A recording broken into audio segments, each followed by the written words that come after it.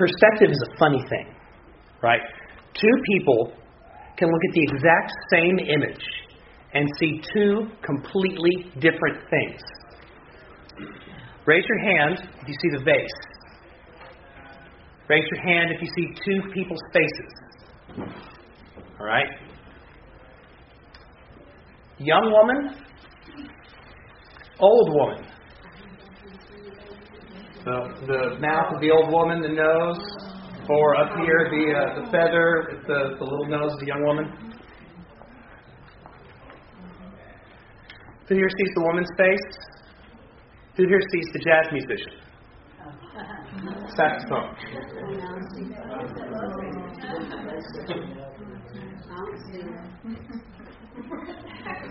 You don't see it? It's not there. All right. Bad image.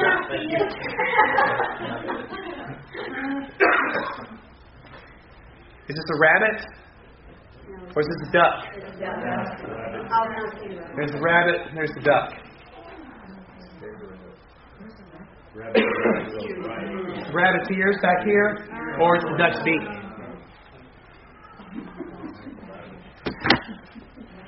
We all have a perspective. Our lives, our experiences, who we are, shapes how we see and understand everything. Everybody sees the same thing just a little bit differently. We all have a perspective. The news media has a perspective, right? Fox News leans to the right, MSNBC leans to the left. And that's fine. The problem is when we ignore the perspective, when we pretend like we don't have one, when we begin to ignore it. The Bible has a perspective. Right? It's God's perspective. But it's more than that. Right? The Bible was inspired by God, but it was written down by human beings. Human beings that were bound to a context, to a time, and to a place. It was written, there's stories and letters and collections written for a purpose to people. Okay? So who is it written to? What would you say the central, main event, the central event in all of Scripture is? I'll open that up for you.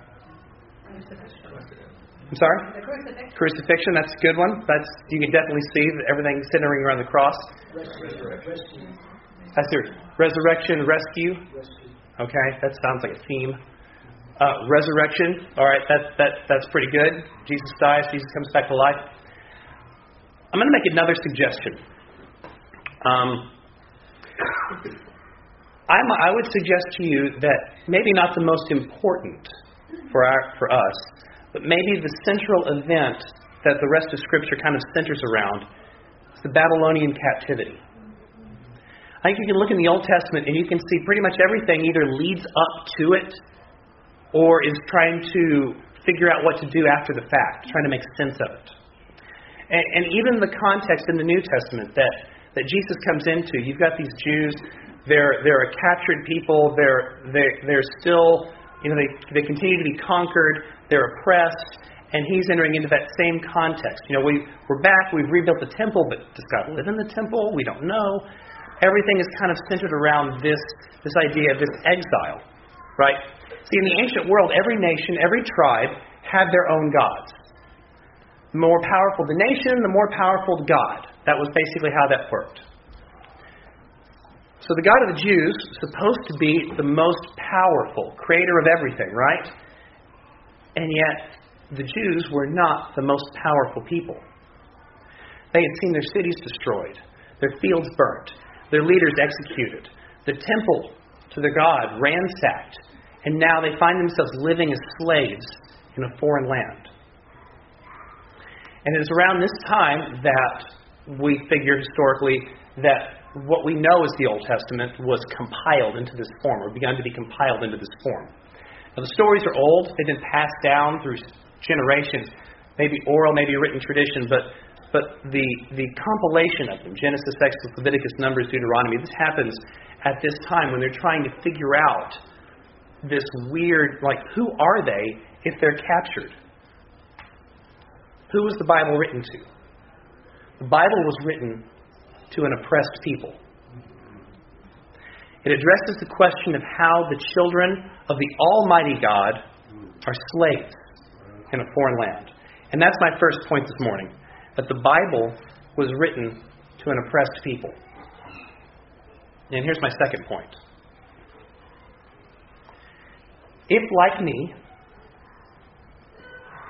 you're white, American, Protestant, Christian, heterosexual, cisgendered, you're not part of an oppressed people. Even more so if you're male, again, like me. Which means we're not the target audience of the Bible. That struck me the other day as I was reading. I don't even remember what I was reading in the Bible. I was reading something and it was like, this isn't written to me. And it struck me very weird. What happens when you read this book that was written to an oppressed people, but you read it the way we teach you to read it, as if it were written to you? Right? This is your guide. This is your book to guide your life on. Well, things get weird. And it shows up in a couple of different ways. How many people here are uncomfortable with the violence in the Old Testament? That's because this story is not for you. Right? I'm there with you. I'm reading Exodus, reading about all the plagues, and I'm thinking, oh, those poor Egyptians. Pharaoh didn't. God hardened his heart. He shouldn't have. We're sympathizing with the bad guys. Maybe it's not for us. Have you ever seen a black stand-up comedian? Were you made uncomfortable by any of the jokes? It's the same thing. I'll show you this one. Psalm 137. O daughter of Babylon, you are destined for destruction. Happy are those who pay you back for how you treated us, so you will no longer walk so proud. Happy are those who dash your children against the rocks, so you will know how it feels. I don't like that. It makes me uncomfortable. The other night I watched a Chris Rock stand-up special, and his opening bit was, I think the police should kill more white kids to try to even the score out. I didn't much care for that one either. It's the same thing. The joke was not for me. This psalm is not for me. These stories are not targeted at us. There's another way that we can misread this. It goes like this. All right, you're reading the Bible, and you read, Jesus says, blessed are the persecuted. And you're like, okay. And then you can keep reading, and you see that the early Christians, they're persecuted, and they're persecuted because of their beliefs. And you think, I'm a Christian. Am I being persecuted? And you look for it. And you find it. Let me tell you a story. In our house, on Saturdays, sometimes, we'll let Henry play video games. It usually happens in the afternoon around 4. Now, there are some Saturdays when 4 o'clock rolls around, and for whatever reason, we decide we're not going to let him do it that day. Maybe it's something from his behavior. Maybe it's just we had so much else going on, there's not really time for it. Doesn't really matter. Is he being persecuted? No. Does he feel like he's being persecuted? Yes. What happened was he had a privilege, and that privilege went away. They used to say prayers before football games. Now they don't. We used to have carvings of the Ten Commandments in our courthouses. Now we don't. Time was, people would say, Merry Christmas. Although I heard that came back last year. That's not persecution. And to treat that like persecution, it dishonors those that are actually persecuted. What about this one? The Christian business owner wants to refuse service to a gay couple. Someone is being persecuted here, but it's not the Christian business owner. All right. Point 1, the Bible is written to an oppressed people. Point number 2, we are not the oppressed people. It's even worse.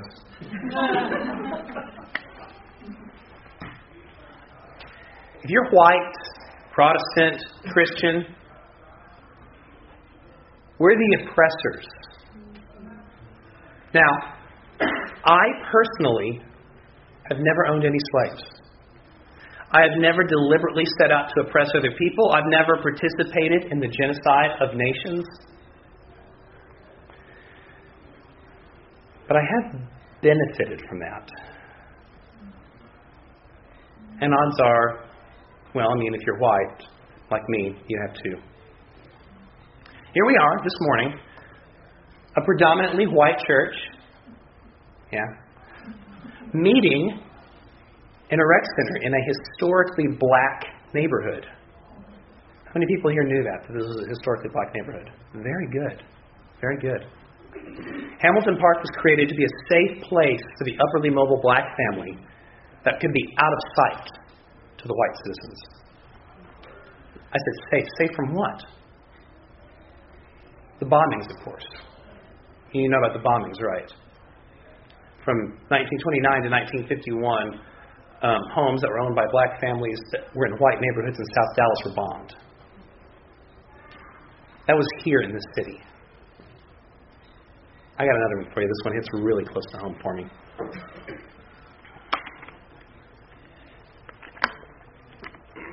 In 1966, the State Fair of Texas commissions a report to provide planning principles for the future of the fair. In it, the study discovered that there was an intense emotional discomfort in middle-class white residents of Dallas concerning the areas surrounding Fair Park. And so here was their recommendation. The solution for all these conflicts, at least in terms of Fair Park's location, is simple. All that is required is to eliminate the problem from sight.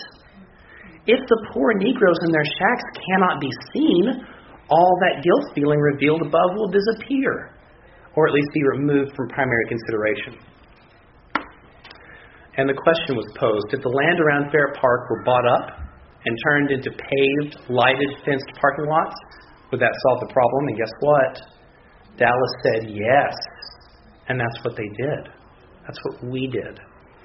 Through eminent domain, the homes and the businesses of the families that lived around Fair Park, mostly black, were seized and bulldozed and paved and fenced. And now there is this big moat of parking lots that surrounds Fair Park and keeps it separate from its neighborhood.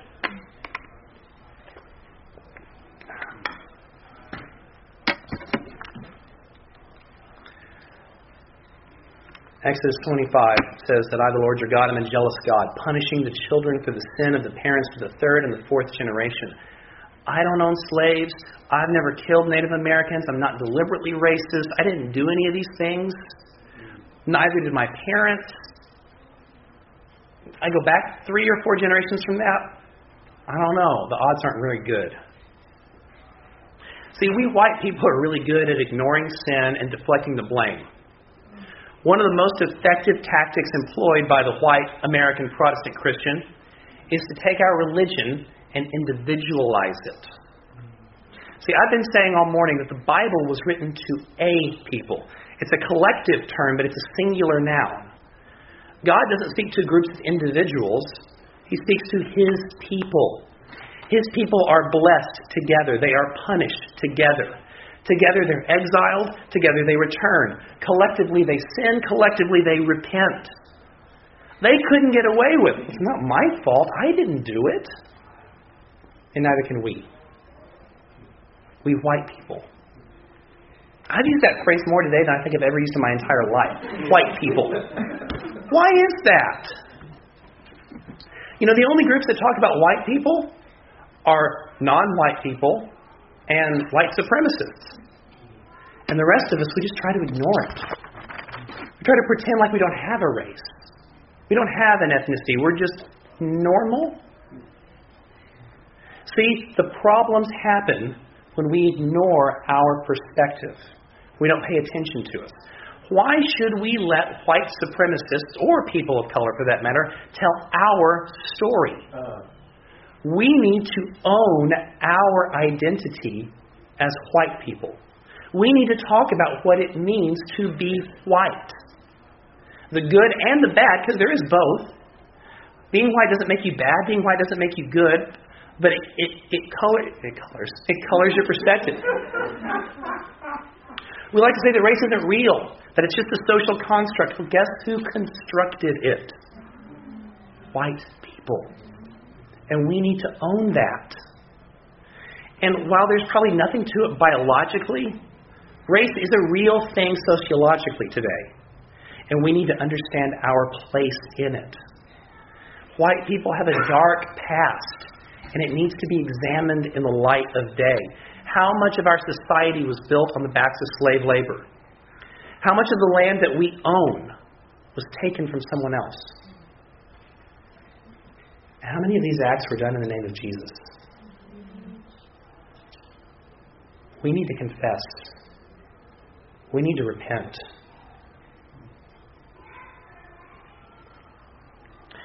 We need to know who we are, and then maybe we can start to read the Bible the right way. All right. So how can we read this book? There's one way we can read the Bible, and by treating it from a more spiritual perspective. This is probably how most white people already read Scripture. Right? We're oppressed because of the general human condition. We live in a fallen world. We're all sinful. We have to deal with sickness and death and broken relationships, and that's all real and that's all true. And God does speak into that in a very powerful way in Scripture. He is active in that. But to only read Scripture that way denies the reality and the tangible nature of the story that it tells.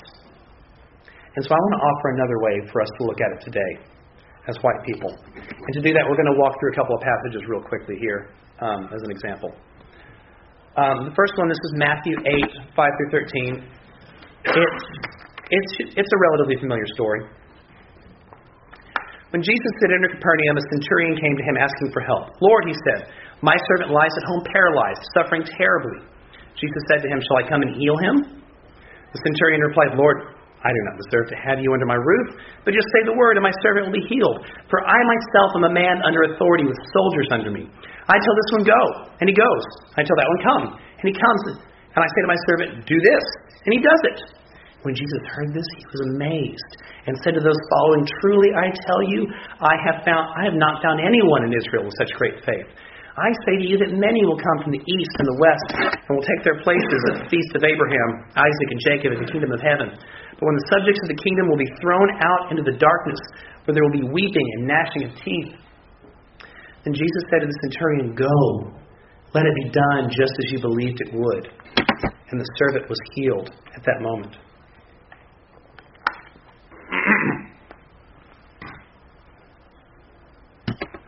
I got a question for you.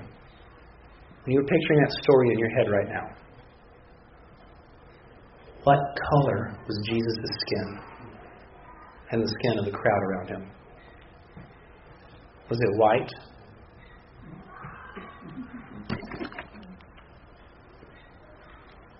Maybe it looks something like this. If it was, don't feel too bad. You're in good company. I did an image search for Jesus and the centurion, and all the results came of white. Let me modernize the story a little bit and retell it. Let's all say that Jesus is black. Let's make his followers black. In fact, let's say the whole crowd is black, and let's put them in Ferguson, Missouri. And let's have a white police officer be the one that comes into the crowd. Maybe it looks like this. And he walks up to Jesus in that crowd and says, "My friend is at home. He's paralyzed in a lot of pain." And Jesus, being the cool guy that he is, says, "All right, let's go to your place." And the cop's like, No, it's not necessary. You don't have to do that. But I know how this works. I have people that work for me. I give an order, and I know that it's done. I figure it's the same way with you. Just give the word. And Jesus is blown away by this. And he tells the crowd that in the end, when all things are taken care of and the big feast is happening, that guys like this are going to be invited to the table. And he turns to the cop and he says, "Go home. Your friend is healed." And he was. What does the story say to you as a white person this morning?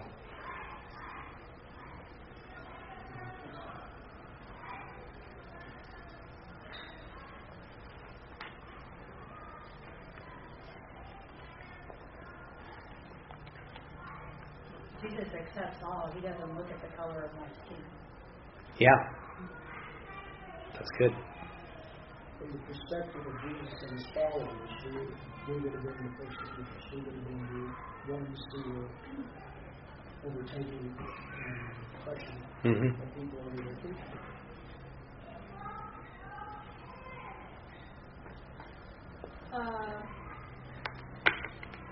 This white police officer is most likely considered an oppressor, just like the centurion would be considered an oppressor of others. So I would imagine it doesn't feel good to Jesus' followers that he's helping this guy out. I think you're right.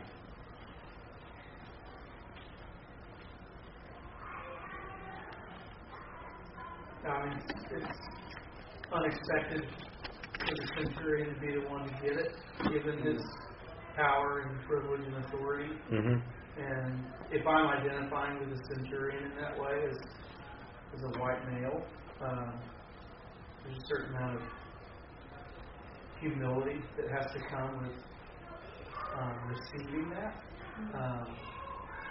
There is room at the table for me. But I received that. It's unexpectedly. Like I received that. Like that is part of the gracious hospitality of God. That I received that not because of my privilege, but almost in spite of it. Like some countercultural like routine. Yeah. Well, and I think look at the faith of the centurion. If you're doing this model where I'm white and I have all these prejudices, what does it say about me that I see something in Jesus, him, that I'm willing to come to him on behalf of my children? Yeah. It's the racist marshal or the racist sheriff going to Martin Luther King. Yeah. That's exactly what that would have been. There's not a white savior in the story. No, the white guy was the one that needed saving. Let's do one more. This is Acts chapter 16. They seized Paul and Silas. They dragged him into the marketplace to face the authorities. They brought them before the magistrates and said, "These men are Jews, and they are throwing our city into an uproar by advocating customs unlawful for us Romans to accept or practice." And the crowd joined in the attack against Paul and Silas, and the magistrates ordered them to be stripped and beaten with rods. And after they had been severely flogged, they were thrown into prison. And the jailer was commanded to guard them very carefully. When he received these orders, he put them in the inner cell and fastened their feet into the stocks. About midnight, Paul and Silas were praying and singing hymns to God, and the other prisoners were listening to them. Suddenly there was such a violent earthquake that the foundations of the prison were shaken. At once the prison doors flew open, and everyone's chains came loose. And the jailer woke up. And when he saw the prison doors open, he drew his sword and was about to kill himself, because he thought the prisoners had escaped. But Paul shouted, "Don't harm yourselves, we're all here." The jailer called for lights, rushed in, and fell trembling before Paul and Silas. He then brought them out and asked, "Sirs, what must I do to be saved?" They replied, "Believe in the Lord Jesus, and you will be saved, you and your household." Then they spoke the word of the Lord to him and to all others in his house. At that hour of the night the jailer took them and washed their wounds. Then immediately he and all his household were baptized. The jailer brought them into his house and set a meal before them. He was filled with joy because he had come to believe in God, he and his whole household. When it was daylight, the magistrates sent their officers to the jailer with the order, "Release those men." The jailer told Paul, "The magistrates have ordered that you and Silas be released. Now you can leave. Go in peace." But Paul said to the officers, "They beat us publicly without trial. even though we were Roman citizens, and threw us into prison. And now, do they want to get rid of us quickly? No. Let them come themselves and escort us out. The officers reported this to the magistrates, and when they heard that Paul and Silas were Roman citizens, they were alarmed. They came to appease them and escorted them from the prison, requesting them to leave the city. What color were Paul and Silas? And if you said white, it's okay. It takes some time to get used to. Let's retell the story real quickly. This time, let's put this in an American town around the turn of the century. And let's make sure that Paul and Silas are black. And they get dragged up to the courthouse steps. These men are, there's the word, and they're throwing our city into an uproar. They're corrupting our good moral standing. They get stripped, they get beaten, they get whipped, and they get thrown in jail. Middle of the night, ground shakes, the jail opens, the warden panics, but everyone's still there. Paul and Silas get invited into his house. His family's baptized. The next day they're free to go. Except there's an epilogue. They don't want to go. They want justice. You can't just treat us like this and then pretend like it didn't happen. What would it be like to be the jailer in that situation? The jailer has just had his life changed, but he still works for the Roman government. And I'm sure he would just as much like for them to kind of go away and pretend like that whole thing didn't happen as he would to deal with it. How do you deal with that? Do you think he joined the church in Philippi where he lived? How many of those people had he put in jail before? How many of those people would he be asked to put in jail later? What does this story say to you this morning as a white person?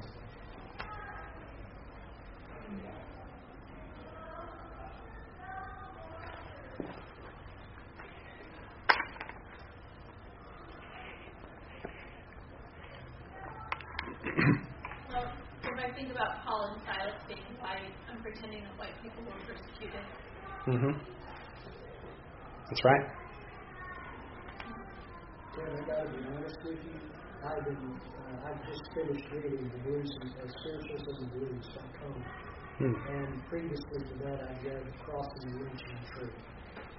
This is really uncomfortable as a white man. And it's slapping. It really, I was telling John on the way up here about some of those constructs. I grew up in the 60s. And while my father was not a racist, there was some, he actually preached at white churches and things like that. But there was still an understanding that was also white. And it really is very uncomfortable, slap in the face, that we got to learn to deal with. I'm still struggling to deal with it, just in what is the answer coming from a white perspective that is not making it all about me again. Because that's what it ends up becoming. It's that, I need to change, and then it becomes all about me again. You know, and it's all about my white perspective, as opposed to really being able and listening to another perspective. Yeah. Thank you, Daryl. Ted, I'm struck by how quickly I want to move to stasis. That I want to, everything's okay. We're fine. And I'm really, really struck by the observation around Paul and Silas going, no, this isn't okay. Like, they can escort us out. Like, if I'm the jailer, I just thought, okay, I'm going to die, but now I'm okay. Like, the anxiety of the chaos from Paul and Silas being escorted out, or as a white person, the dealing with the conflict that comes around issues of race. I want to move to stasis as quickly as I can so I'm not uncomfortable with it. I'm really struck by that. That's a really interesting point. I do racial justice work in Dallas, and I have several friends that talked about this, and I have lunch with one of my black friends, and she was asking me what my favorite conversations were, like, in the 90s around, like, the race riots in LA, and, like, at the Houston trial, and I was like, what are you talking about? Like, we didn't talk about it. And she was like, swore. Because people of color live with that fiction all the time. And so, I think it's, white people, it's hard for us to live in that fiction. Because we can back out of it and go back to Facebook. Like, I'm going to turn my TV off, I'm not going to go on Facebook, I'm not going to pay attention to it. But people of color don't just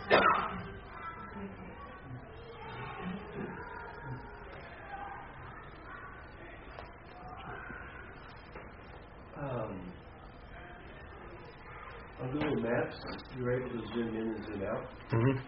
So I offer the zoom out to say that this is all relevant and important in college campuses and media and blah, blah, blah. I'm glad you brought it up. I'm genuinely glad, but I want to zoom way out and say that we are all humans. There are people, their children are dying of diarrhea today because they can't get water. There's a humanness. And there is the thing that comes up in my thinking in my journal sometimes is that we are the human family. Let's remember that. Let's also remember that we are the body of Christ. That's all these colors. We're going to get together and quit squabbling and being stupid and prejudiced and blah, blah, rah, rah all the time and come together and get the job done, including, like you said, when I was naked, you clothed me. I was hungry, you fed me, you visited me, Let's get with that instead of trying to untangle all these racial squabbles. I mean, just FYI, 2 days a week, on Tuesday and Thursday, I go to a black church. I'm the only white person there. Those people are so lovely and so caring and so sweet and so gracious to me. It's just crazy. They have soul, they have care, they have love. It's staggering. And I don't find white churches period. I've always got well with black folks, but whenever I was in employment situations. And unlike any other white person, it's like, I don't know why, it just is. And I'm sure they say all kinds of stuff beyond me, but around me, they don't. I know the pastors really, really well. The team is really well as pastors. So I just say, we are the body of Christ, for God's sake. And we are the family we are the human family. Let's keep that at the top, okay? Because we're never going to untangle all this hatred, racial. I mean, the thing that just the last thought is that I watched Ken Burns, The West, and all the trees that we broke, all the trees that white folks broke. Mm-hmm. It tears my heart wide open. Mm-hmm. Wide open. I will never finish grieving that white folks broke their word hundreds of times to the red folks. Hundreds of times. And that's why that we occupy Colorado and Wyoming, etc. And they don't. That breaks our heart. Thank you, John. I appreciate you saying that. Like, thinking about the whole, let's zoom out. I mean, what you're saying is true. But, like, in this example of the story, we don't see Paul say, yeah, it's okay that you mistreated me and remove my privilege as a Roman citizen because there's other people that are worse off better than me. Right? And so it's easy for us to say, we should zoom out and worry about people that really have it bad. And not worry about this racial. It's not either or, it's both and. I'm just saying that there are different layers. I appreciate that. What I'm saying is we don't see that happening in the story. And I think for me, that's challenging. Thank you, Ryan. All right, let me wrap up. I guess what I've been saying all morning is that I've got some bad news for you. This book that you've grown up revering, the book that you've memorized passages from, that you turn to in times of crisis for wisdom and comfort, in this book, you are the villain through most of it. We white American Protestant Christians are the oppressors. We represent today the powers that have caused the people of God to cry out to Him for rescue. And we have to own that. And we have to confess that. And we have to repent of that. We have to understand our perspective so that we can begin to come together. But I have good news too. So in Christ Jesus, you are all children of God. For all of you were baptized into Christ. All who were baptized into Christ have clothed yourselves with Christ. There is neither Jew nor Gentile, neither slave nor free, neither male nor female, I might add, neither white nor black. For you are all one in Christ Jesus. If you belong to Christ, then you are Abraham's seed and heirs according to the promise. And that is good news. We do not deserve that. This doesn't let us off the hook.